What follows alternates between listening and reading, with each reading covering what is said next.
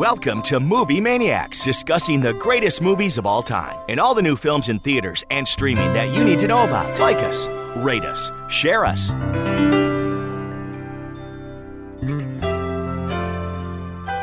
evening, everybody. My name is Chuck Curry, alongside my co-host, Kenny B.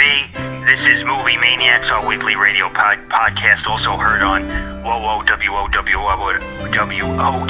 out of Fort Wayne, Indiana, every Saturday night at midnight. This is a show where we talk about the world of movies and television, anything pertaining to the film industry and pop culture in general. And I got to tell you, there's a lot to talk about. This is one of the most interesting weekends movies have had, I think, in quite some time.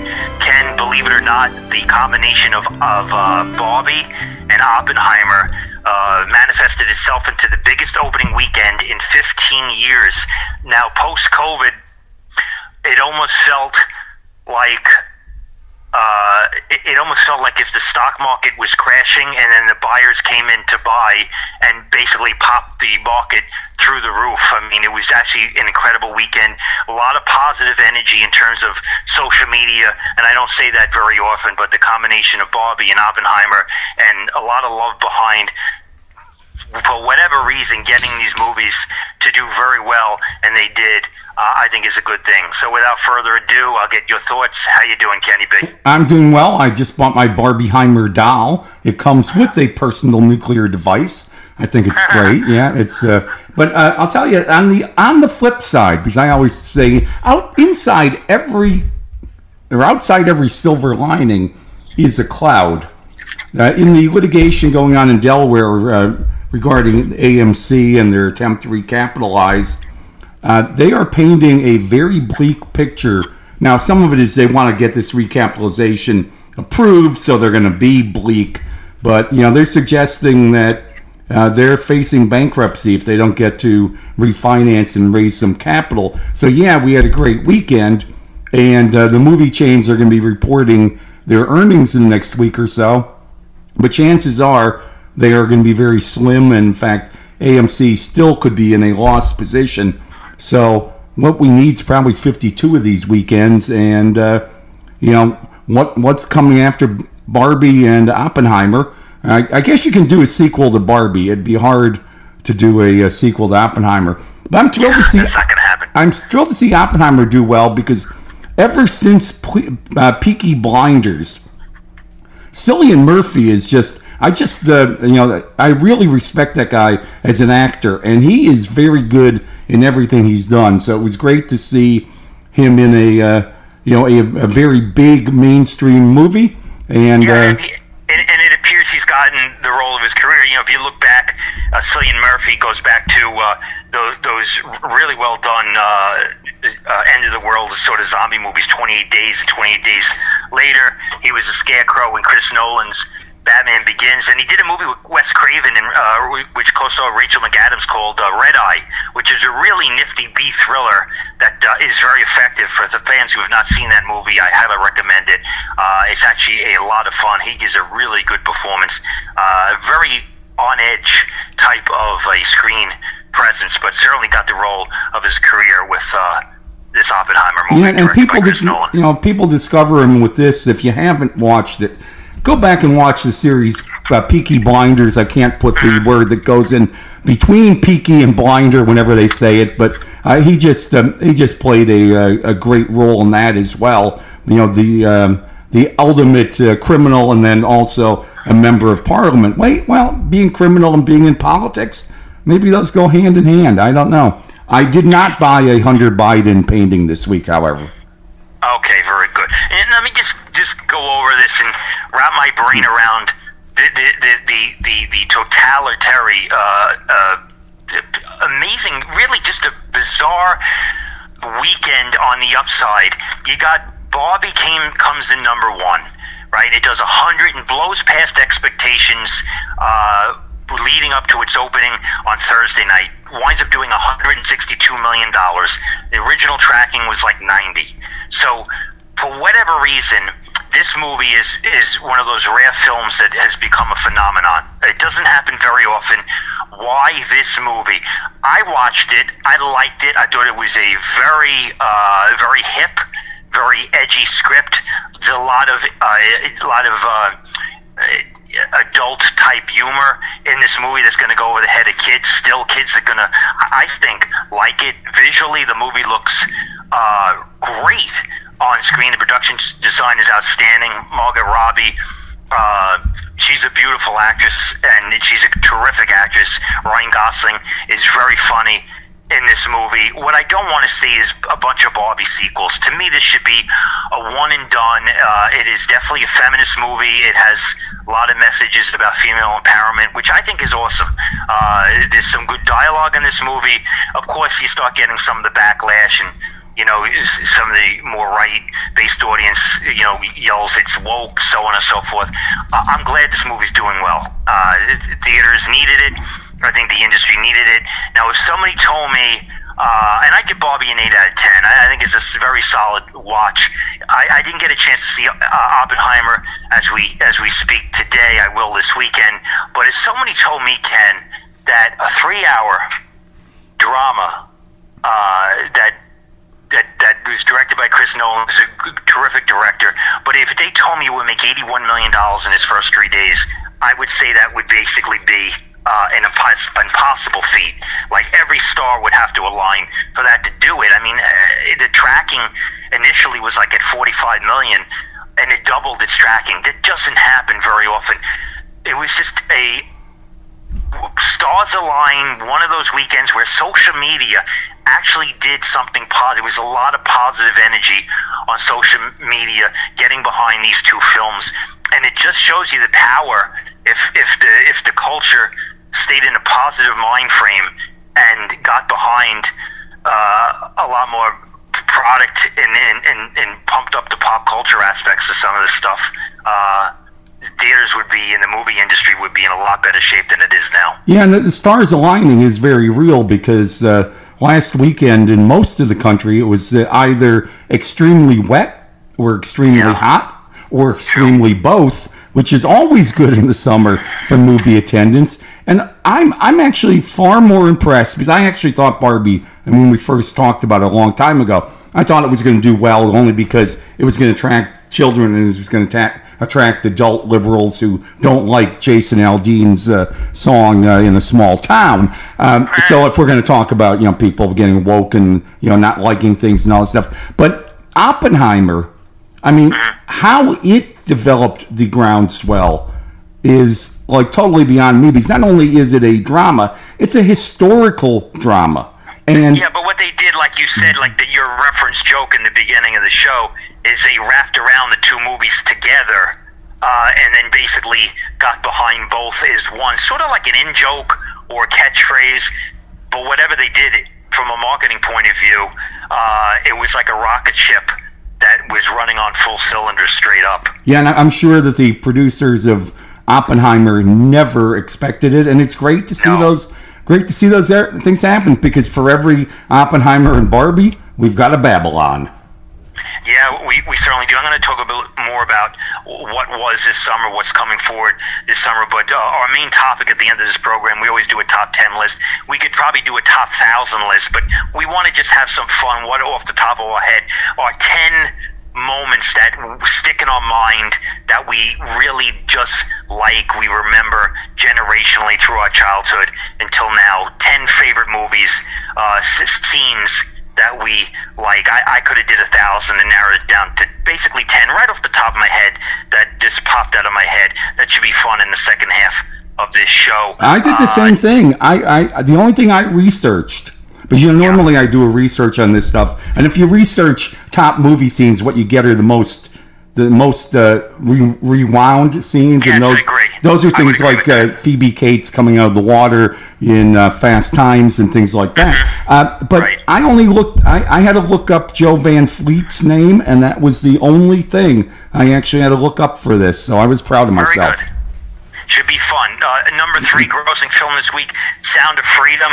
Another $20 million to its take. Film's done almost $130 million as we speak. That is a tremendous number. It has that Pay It Forward campaign, which is an anomaly, something very unusual. I've not seen that before, where people are buying other people tickets. Now, whether they actually go to see the movie, I don't know. I mean, I know a lot of people have seen this movie, and they told me, I haven't seen it as yet, but I do want to see it. It's going to start to open worldwide this weekend. It's going to be interesting to see how it performs, but it is very profitable. It's well reviewed, and it's one of the more interesting stories, to say the least, at the movies in 2023. Here's another interesting one, Ken, before we bounce into something else.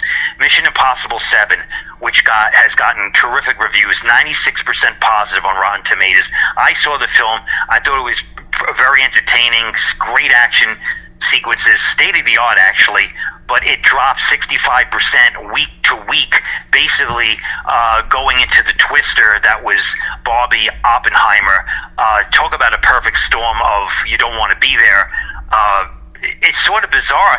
And Mission Impossible 7, I do think, now stands at $361 million worldwide, probably needs $700 million to break even. Here's the problem for Paramount. I don't know if it's a problem, but this is just a reality. It's Dead Reckoning Part 1, which means there's a carryover to next year where there will be a Part 2.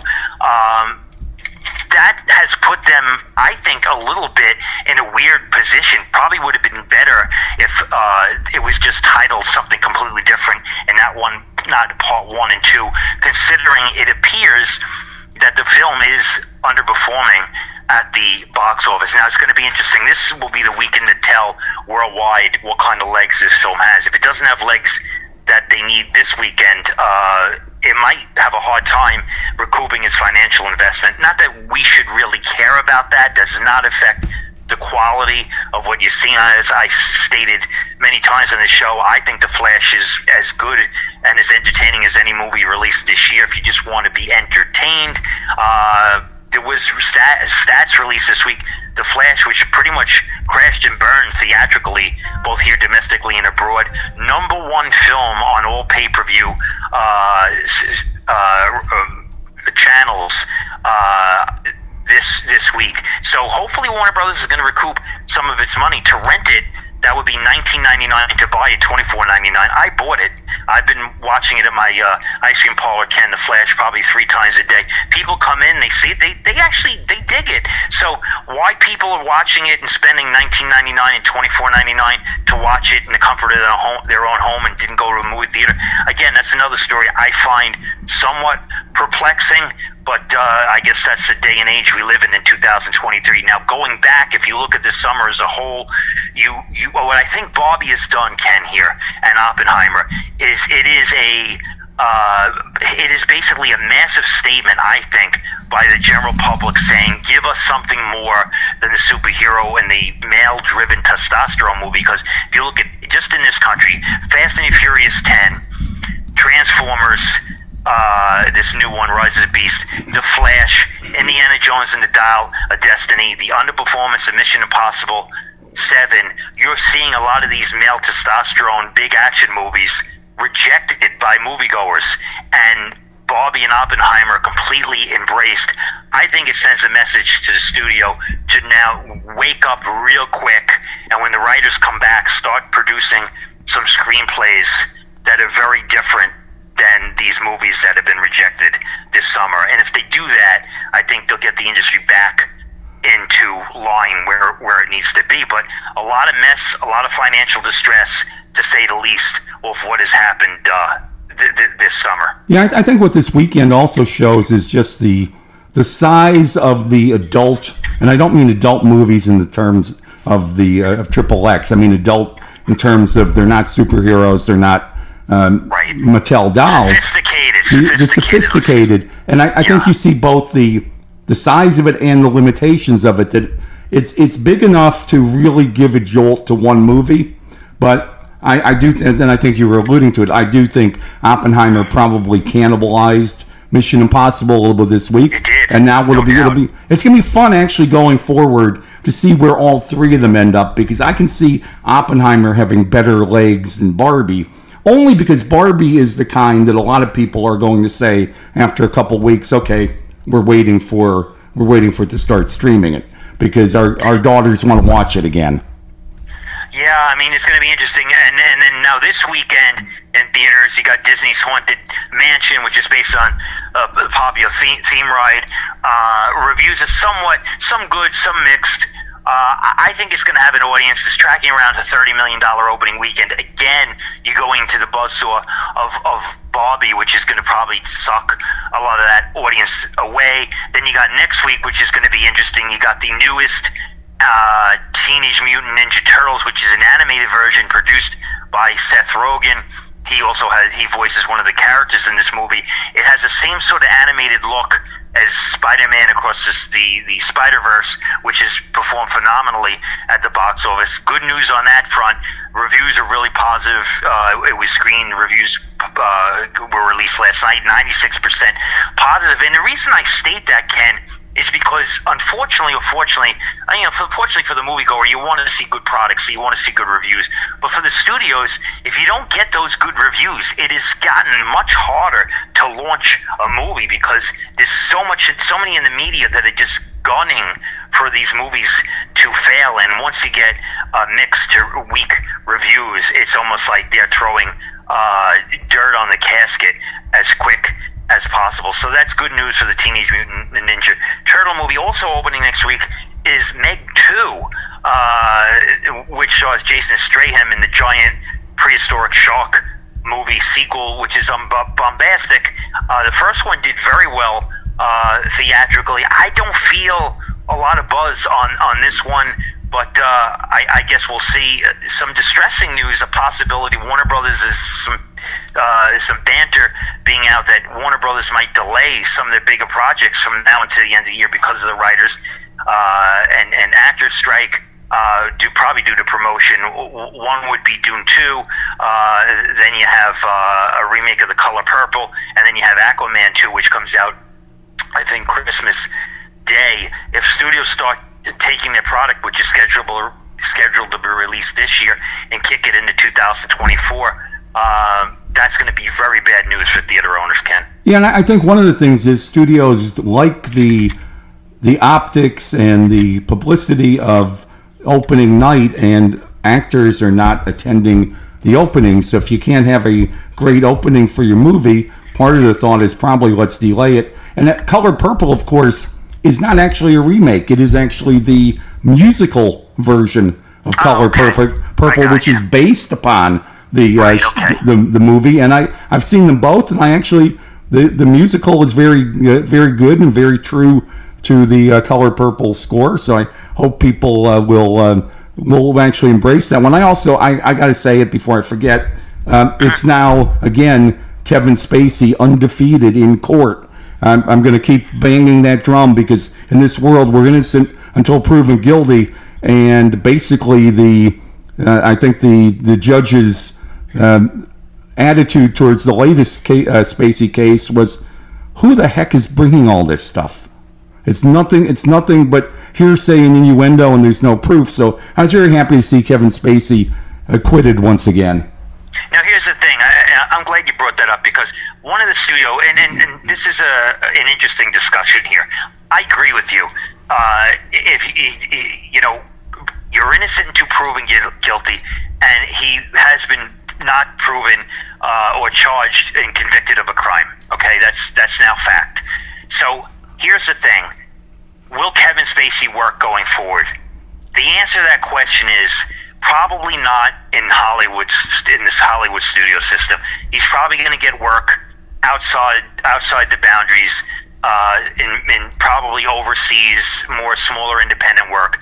One executive said, they asked him, is Kevin Spacey going to work? He said, yeah, maybe outside the lines, but he's not going to be in a Marvel movie anytime soon. And that's probably a correct assessment. Unfortunately, I think in Kevin Spacey's case, one of the things that has hurt him dramatically is his reputation of not being a great guy. And he's been difficult on sets.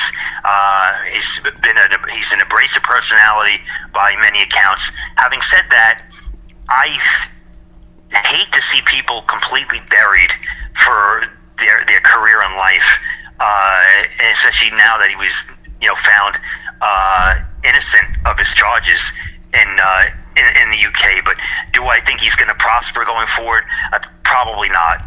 Do I think he'll work? He'll work to some extent, but I guess that'll be interesting to see how that plays out. If you look at the actors in the Me Too movement, look at James Franco. His career is not really recovered.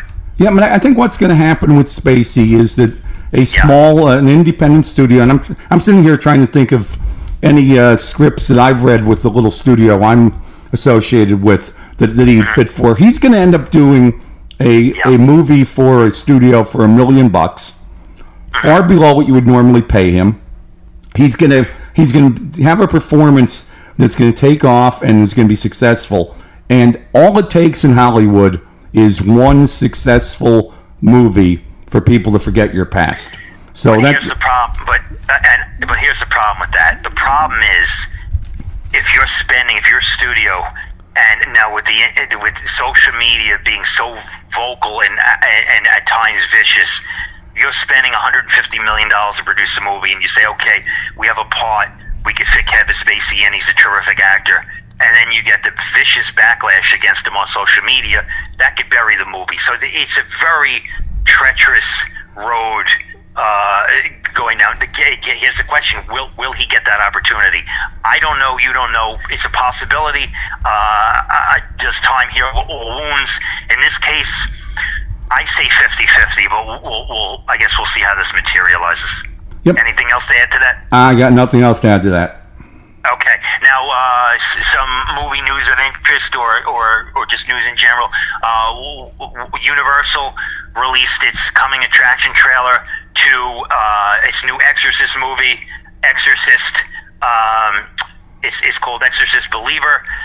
It's directed by David Gordon Green, who now controls the rights. The Universal paid a ton of money for 3 Exorcist what they call basically sequels. What they're doing is it's sequelizing the original film, bringing back Ellen Burstyn, who I think is 90 years old, in a pivotal role. I watched the trailer. I thought it was very interesting. There's not one little girl who gets possessed. It's 2. That's an interesting take. Listen, I still think, Ken, and for my mind, The Exorcist, which was released in 1973, is the greatest horror movie ever produced because it doesn't feel like a horror movie. It is beyond frightening, especially if you grew up with a religious background. I grew up Catholic. I had all the dogma, and this movie to this day spooks the heck out of me. I've done a couple big screen revivals of it, and it's an incredible watch. But even in 2023, I watched that movie on pins and needles, and nothing plays in my head more than The Exorcist. Gordon Green, I think for the most part, mixed results with the Halloween movies that he rebooted at Universal. Let's see what he could do with that. With this, I'd rather see it in different hands, but it was an intriguing trailer, and Exorcist Believer will hit theaters this October, the first of a trilogy, so there'll be 2 more installments coming out, one in 2024, one in 2025. And maybe the little girl, one of the little girls who gets possessed, will channel her inner Flip Wilson and say, "Hey, the devil made me do it." Well, I haven't thought of Flip Wilson in a long time. That brings back a pretty good memory. There's one really good line in the trailer, though. When Ellen Burstyn looks at the girl who's possessed, she says, who's talking in her mind, talking to the devil, she says, "We've met before," which I thought was a really cool. Yeah, and we met before, and guess what? You didn't pay your exorcist, so this kid was repossessed. That's what happens, you know. I wonder if Campbell's Soup's going to have a tie-in with this, but who knows? Split pea soup and all that. Pea soup. Yep. Here's an interesting streaming story. Remember the TV show Suits, which ended its run on the USA Network 4 years ago? As I think I told you recently, I've just started watching it, and so I do remember it very well. My memory's not that bad. No, so you jog my memory. I remember you speaking about that. So Netflix acquired the rights, and it's now streaming on Netflix. So Suits has now become the highest viewed show in the history of Netflix. I think it's 3.1 billion minutes watch. I hate that. I hate the way they do Nielsen 3.1 billion watch. I just like to know how many people watch a complete episode. So 4 years after its run, comes on Netflix. People are intrigued and they're watching the show. So here's the question: now that we have a writer's strike and an actor's strike, what are these actors making, if anything, of this show being so successful 4 years after its run on the USA, now on Netflix? Yeah, and I think that's a forefront in their strike negotiations. Yeah, we've got no idea because we don't really know what kind of residuals any of them got from streaming. But the other thing it shows is that most people in this world had no idea who Meghan Markle was before she married the prince. No. Because most people did not watch Suits in its original run. So it's amazing how somebody can, after the fact, really, all this stuff, because you can't turn on television and not see something where they're upset, or they were upset right, because they weren't able to take Air Force One to the Queen's funeral and stuff like that. And it really is amazing. And I love watching it because, in real life, Meghan Markle seems like a self-absorbed type of person. And she plays a self-absorbed kind of person in the show. So she's actually good on that show. Yeah, but she didn't have to act. She's herself. The best person on the show is the personal assistant for the lead lawyer, the redhead, because she has some of the best lines of anybody.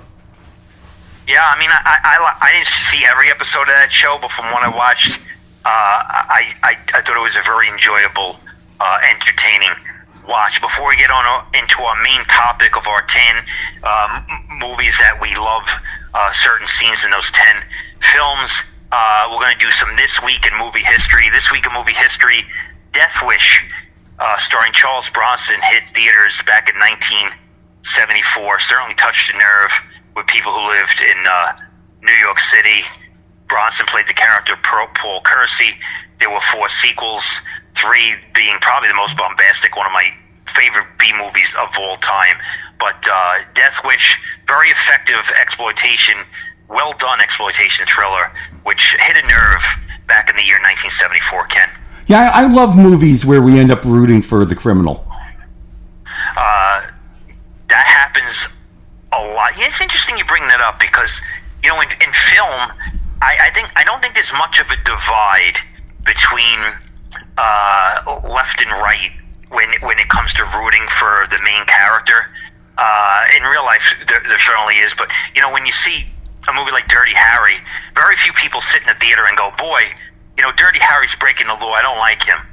It's sort of like 99.9% are all on board rooting for that character. And listen, everybody rooted for the character Paul Kersey, well played by the iconic Charles Bronson back in the day. Also this week in movie history, July 27, 1979, the Amityville Horror hit theaters. James Brolin, Margaret Kidder. Reviews were not great, but I gotta tell you, this movie's effective. I like it. It has a big fan base. I remember, I'll tell you a quick story, Ken. When I was a kid, my father always used to bring home the Daily News. And I remember on a Sunday, he brought home the Daily News, and it was a big expose in the middle section, the truth before the movie came out, right before the movie came out, about the story of the Amityville Horror. And I remember reading it, being fascinated by that story. And, obviously a lot of the stuff in this film was embellished, but I think to this day a very good movie. Oh, I think so. Again, not my kind of movie because I get scared easily, but yes, a very good movie. And I'm afraid of the dark, so these don't work for me. Now, also, this day in movie history, this is an interesting one. This week in movie history, Turner and Hooch is released back in 1989, starring Tom Hanks and a dog. Now, it was released by Touchstone Pictures, which was churning out like 2 movies a week back in that period. That's a subsidiary of Disney. This movie is very watchable. Tom Hanks is always good in everything, but this was a turning point for Tom Hanks because after this, he sort of realized he had to take his career in a different direction. It was 3 years later he gets a role as a baseball manager in The League of Their Own. He gets nominated for Best Supporting Actor, and that really turned his career around into an amazing run with Forrest Gump in Philadelphia. why they killed the dog in Turner and Hooch. To this day, I have no idea. And I'm going to ask you a trivia question.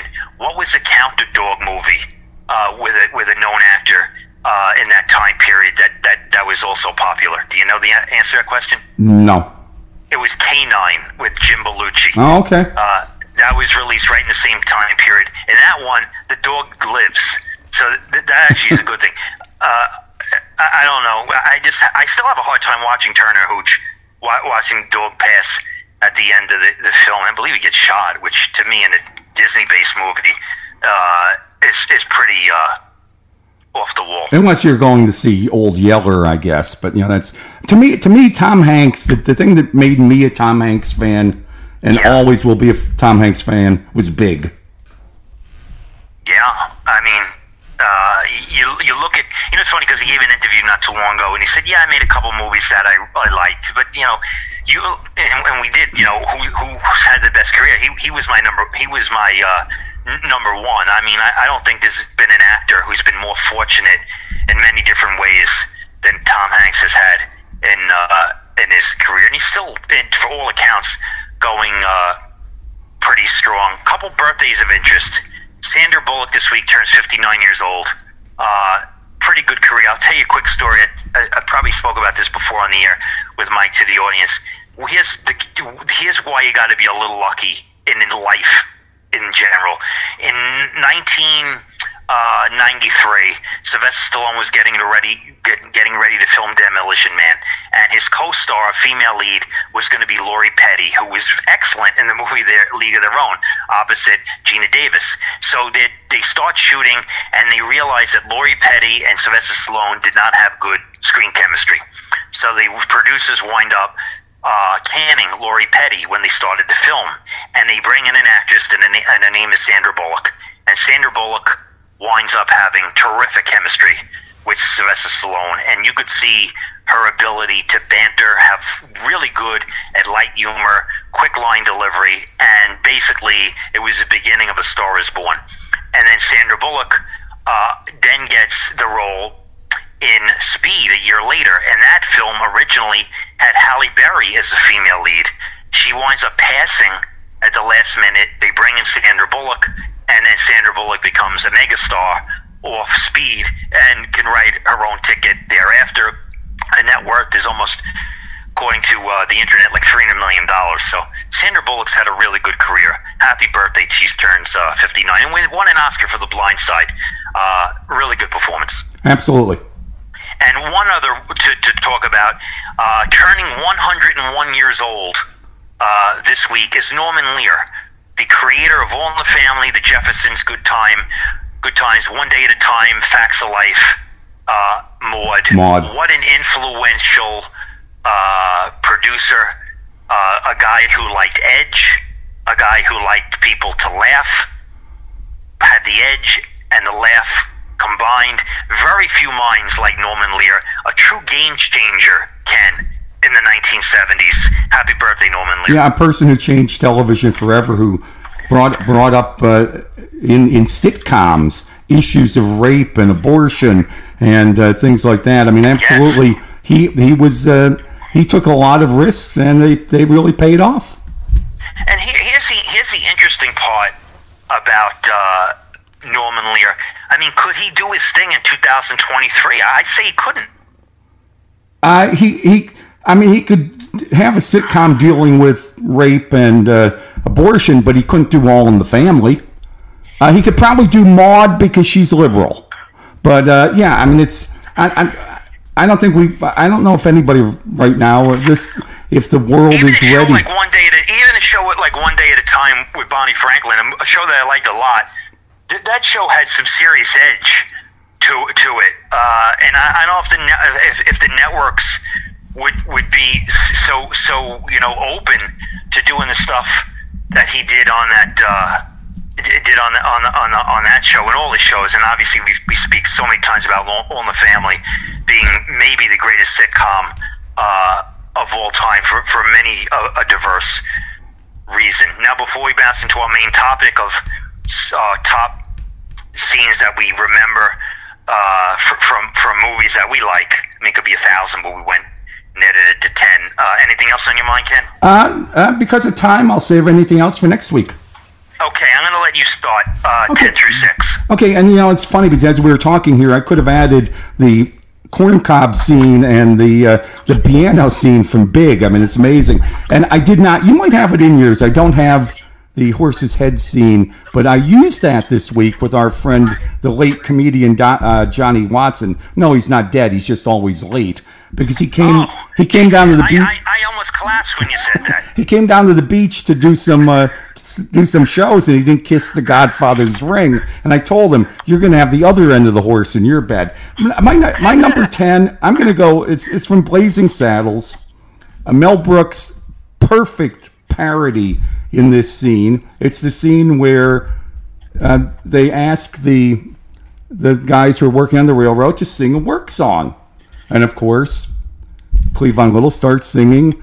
I get a kick out of you. And no, we want a work song. Like Swing Low, Chariot. Anybody know that one? No. And then the Cowboys start singing Camptown Ladies, and of course, then Taggart comes along, says, "What in the wide world of sports are you doing?" But it was perfect because it was this juxtaposition of a great scene. And it's taking the sophisticated black guys and the really weird white guys. It was just a great juxtaposition. The next one, because I was in Key West once, not actually, this was in Palm Beach. I don't know why I said Key West in my notes. And I went into I think it was a Cartier store. And you know me, I don't dress my wealth.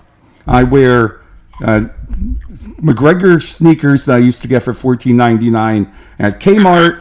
And I wear old clothes a lot, and people, the salespeople are looking at me in this Cartier store like, "What's he doing here?" Pretty Woman, the scene where she comes back into the dress shop after she's gone out and bought some stuff. She's now looking quite fashionable, and reminds the sales lady, "You work on commission, don't you?"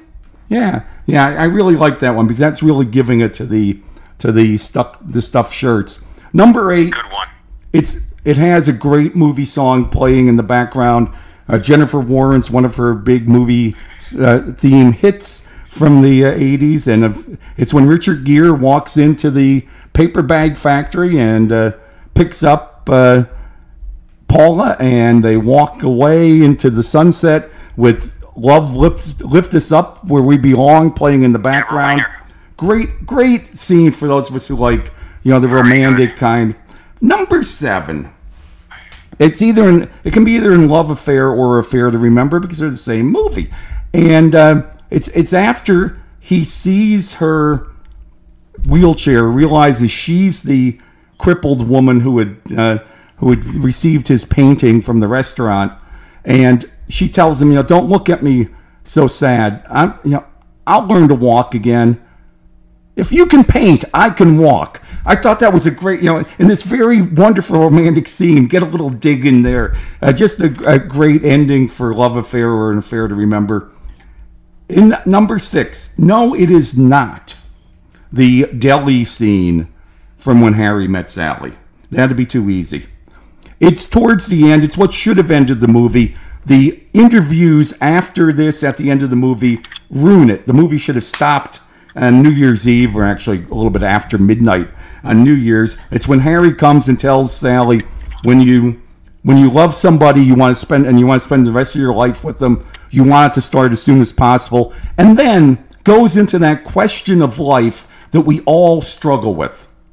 What does Auld Lang Syne mean? Should we forget people we've already forgotten and all that stuff? And it's just, I just love that because I love a great romantic ending. If the movie had ended then, it would have been a much better movie. But still, I like that as my 6th favorite scene. All good picks. A lot of fun. Here's my number 10 through 6. My number 10 in Spartacus. I am Spartacus scene. Facing crucifixion, having no way out. His soldiers rally around him, each one saying, "I am Spartacus." When called out, "Who is Spartacus?" "I am Spartacus. I am Spartacus. I am Spartacus." What a great scene. That really does leave a lump in your throat watching it. Stanley Kubrick, Kirk Douglas is a star, Tony Curtis co-star. What a great, awesome, emotionally powerful, proud scene. So that's my number 10. Number 9, I go back to Edward Scissorhands in 1991. The scene where Winona Ryder says to Edward, played by Johnny Depp, "Hold me." He says, "I can't." And then she embraces him. He puts his hands and scissors around her. The Danny Elfman glaring score is playing.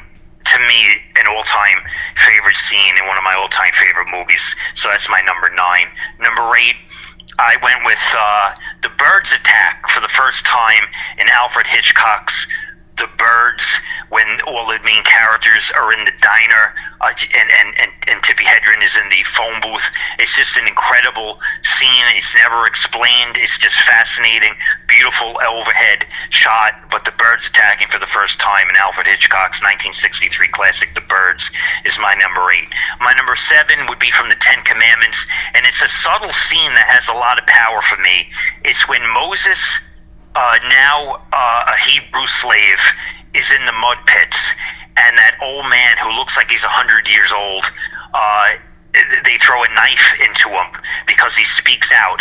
And right before he dies, he looks at Moses and he says, "Before I leave this earth," I'm paraphrasing, "these eyes will see a deliverer of my people." And I just think, to me, that scene always has massive power because it's foreshadowing what will happen in the life of Moses. It's a great scene, and that's my number 7. And then in my number 6 would be at the end of Rocky in 1976, when Paulie, when the Bill Conti music is glaring and Rocky is crying out for Adrian after the fight, and the judges are giving the decision, which ultimately will become a split decision. Paulie holds open the ring ropes, and Adrian runs under them into the ring, embracing Rocky. One of my all-time favorite sequences. It's not a massive special effects scene. It's a very human scene, but it's beautiful, and that's my number 6, Ken. You know, it's funny, the scene from Hitchcock's the Birds. I like the version of it in Mel Brooks' High Anxiety, where the birds attack basically by pooping on the person sitting there, but a pigeon attack. But that's Mel Brooks for you. Well, my top 5 now, going to number 5. I'm going to go old school from this point on, and my 5th one is pretty obscure. It comes from John Wayne, Jimmy Stewart, The Man Who Shot Liberty Valance. Great song, too. And it's the scene because John Wayne keeps trying to tell Jimmy Stewart, get out of town, and, you know, doesn't really get involved. And then he sees Jimmy Stewart facing off with Lee Marvin in the street, and we know who's going to win that gunfight. And John Wayne turns to his sidekick and says, "Pompey, my gun." And the rest, of course, is history. That everybody thinks it was Jimmy Stewart who shot Liberty Valance, but it was John Wayne, and it was just at that moment he picked sides, and I always loved that scene. So number 5 is "Pompey, my gun" from The Man Who Shot Liberty Valance. Good pick. Speaking of Jimmy Stewart, he's my number 5, and it's from It's a Wonderful Life. And there's very few sequences that leave a lump in your throat and have a person, a movie go into emotional overload. Is when Stewart, who now is resurrected as himself at the end of It's a Wonderful Life, goes back into his house, and all his community is there delivering money to pay off that the loan money that was lost from his Uncle Billy of $7,000. And it just keeps upping the ante. I mean, at that point, all he cares about is being alive, being with his wife and kids. But when his community gets behind him and shows goodwill to the George Bailey character, it's really one of the most iconic sequences in the history of movies, and perhaps the greatest feel-good moment in the history of motion pictures. So that was my number 5, Ken. And I love that scene, and then also, of course, the little book from Clarence, and Clarence has gotten his wings. So my number 4, I'm going to go to the 1965 television movie of Cinderella. Cinderella in the Rodgers and Hammerstein version has only been done on television.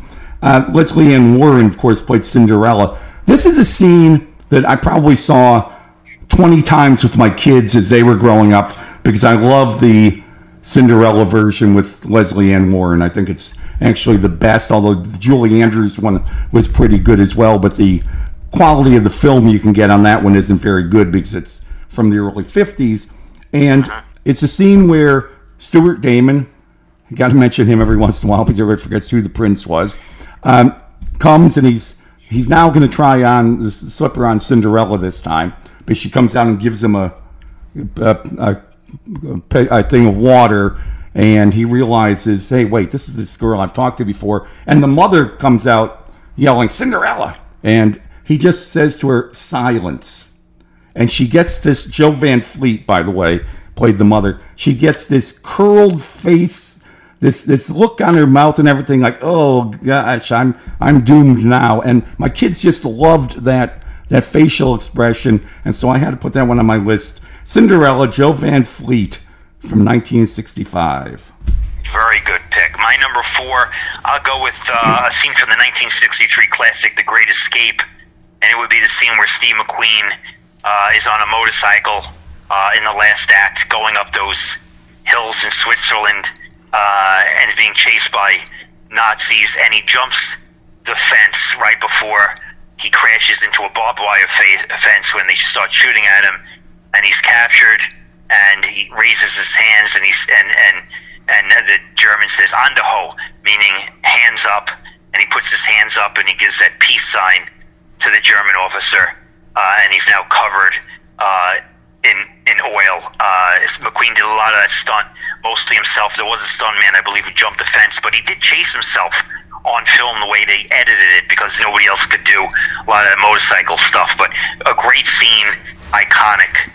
His character of Hills jumps the fence, chased by Nazis in The Great Escape. That's my number 4. To me, he has the most iconic motorcycle scene and car scene because people have done things more spectacular, but Bullet, I still love the chase scene in Bullet. Great scene. My number 3, I mean, it is the most known line of all movies ever. Some people who are misinformed suggest this was the greatest movie ever. It wasn't. But, of course, the scene is, Rhett, where will I go? What shall I do? And, of course, he just turns to her. And this is at a time when they weren't even sure they'd get it by the censors. And he says, frankly, my dear, I don't give a damn.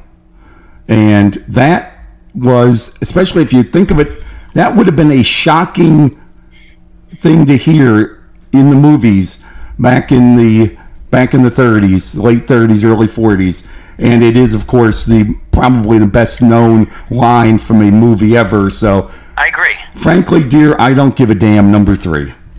You know, here's what's interesting about that scene, and I agree with this. It's actually an amazing scene because very few movies, especially at that length and that dour, and I've always said about the Ten Commandments, the relationship between Brett and Scarlett is one of the most complex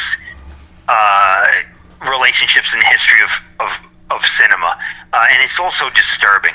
And that scene, that last scene, really does sum it up, and it's incredibly memorable. I can't imagine how people sat there in the theater back in 1939 and absorbed and stewed that scene in their mind when they walked out of the theater. But it's actually the penultimate scene, because the ultimate scene is her saying, "I'll go back to Tara, and tomorrow's another day." So at least she ended on an up note because she was anticipating the sequel that wouldn't come for like 50 years. But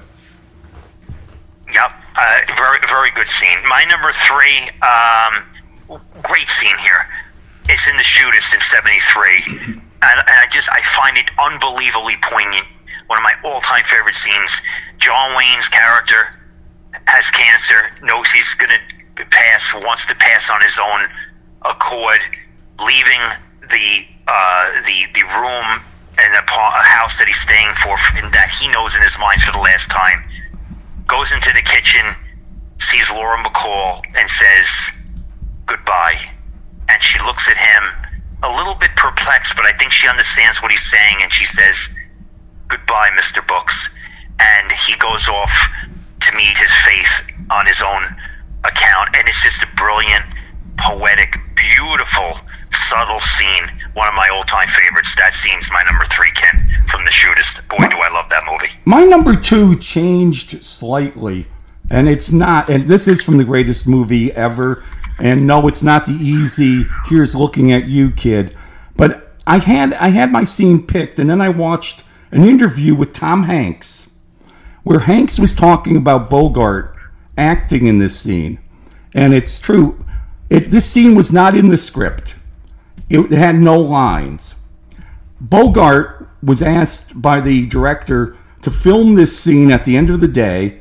Just as it's like, and Bogart said, "Okay, well, what's my direction? What's this going to be used for?" Director says, "I don't know. I'm going to use it somewhere. I don't know. I just want you to perform the scene with a total lack of emotion.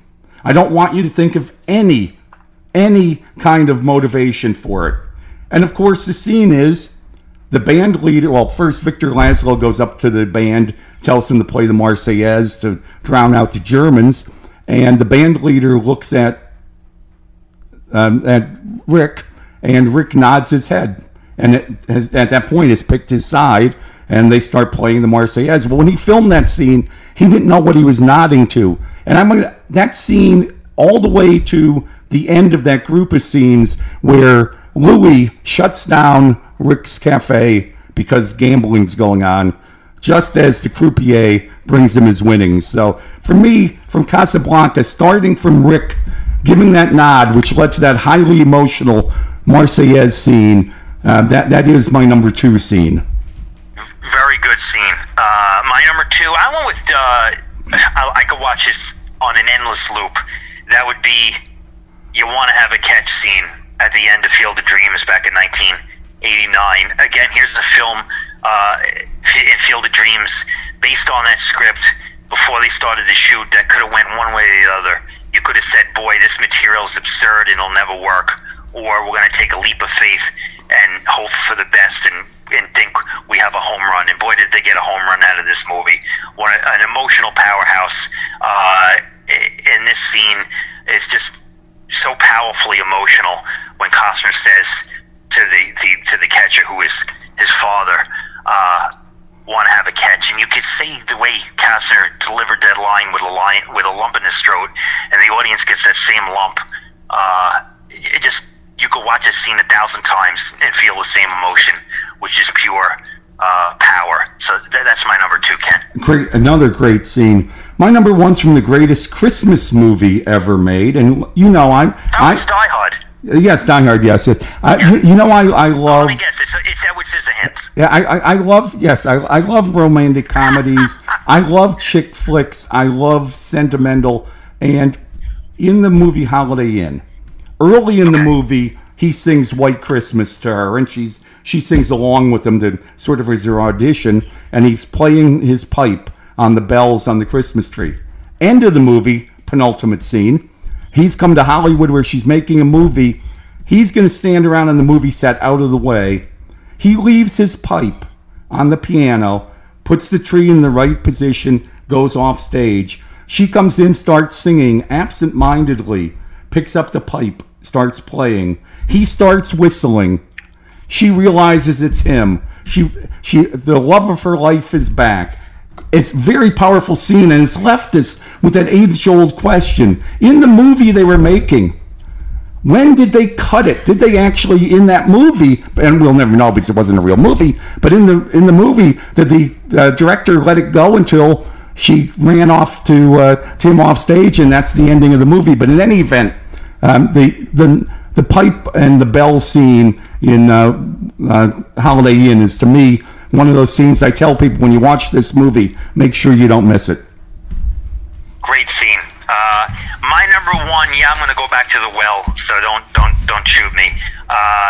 It's in the Beside Adventure at the end when Reverend Scott, played by Gene Hackman, makes a self-sacrifice, borderline possibly suicide, jumps on a steam pipe to save the others.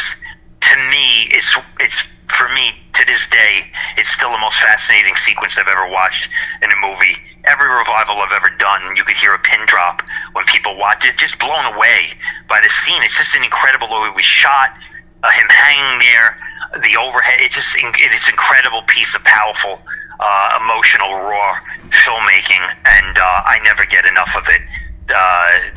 I've always said, I talk about this movie ad nauseum, but The Poseidon Adventure is my all-time favorite movie. But this sequence is just incredibly powerful for me. So that is and will always be probably, Ken, my number one. Fantastic list. It was a lot of fun. Yeah, and to the audience, thanks for listening, Ken. I'll see you next week. Thanks for listening to Movie Maniacs. Download one of our archived episodes. Be sure to subscribe to us wherever you listen to podcasts.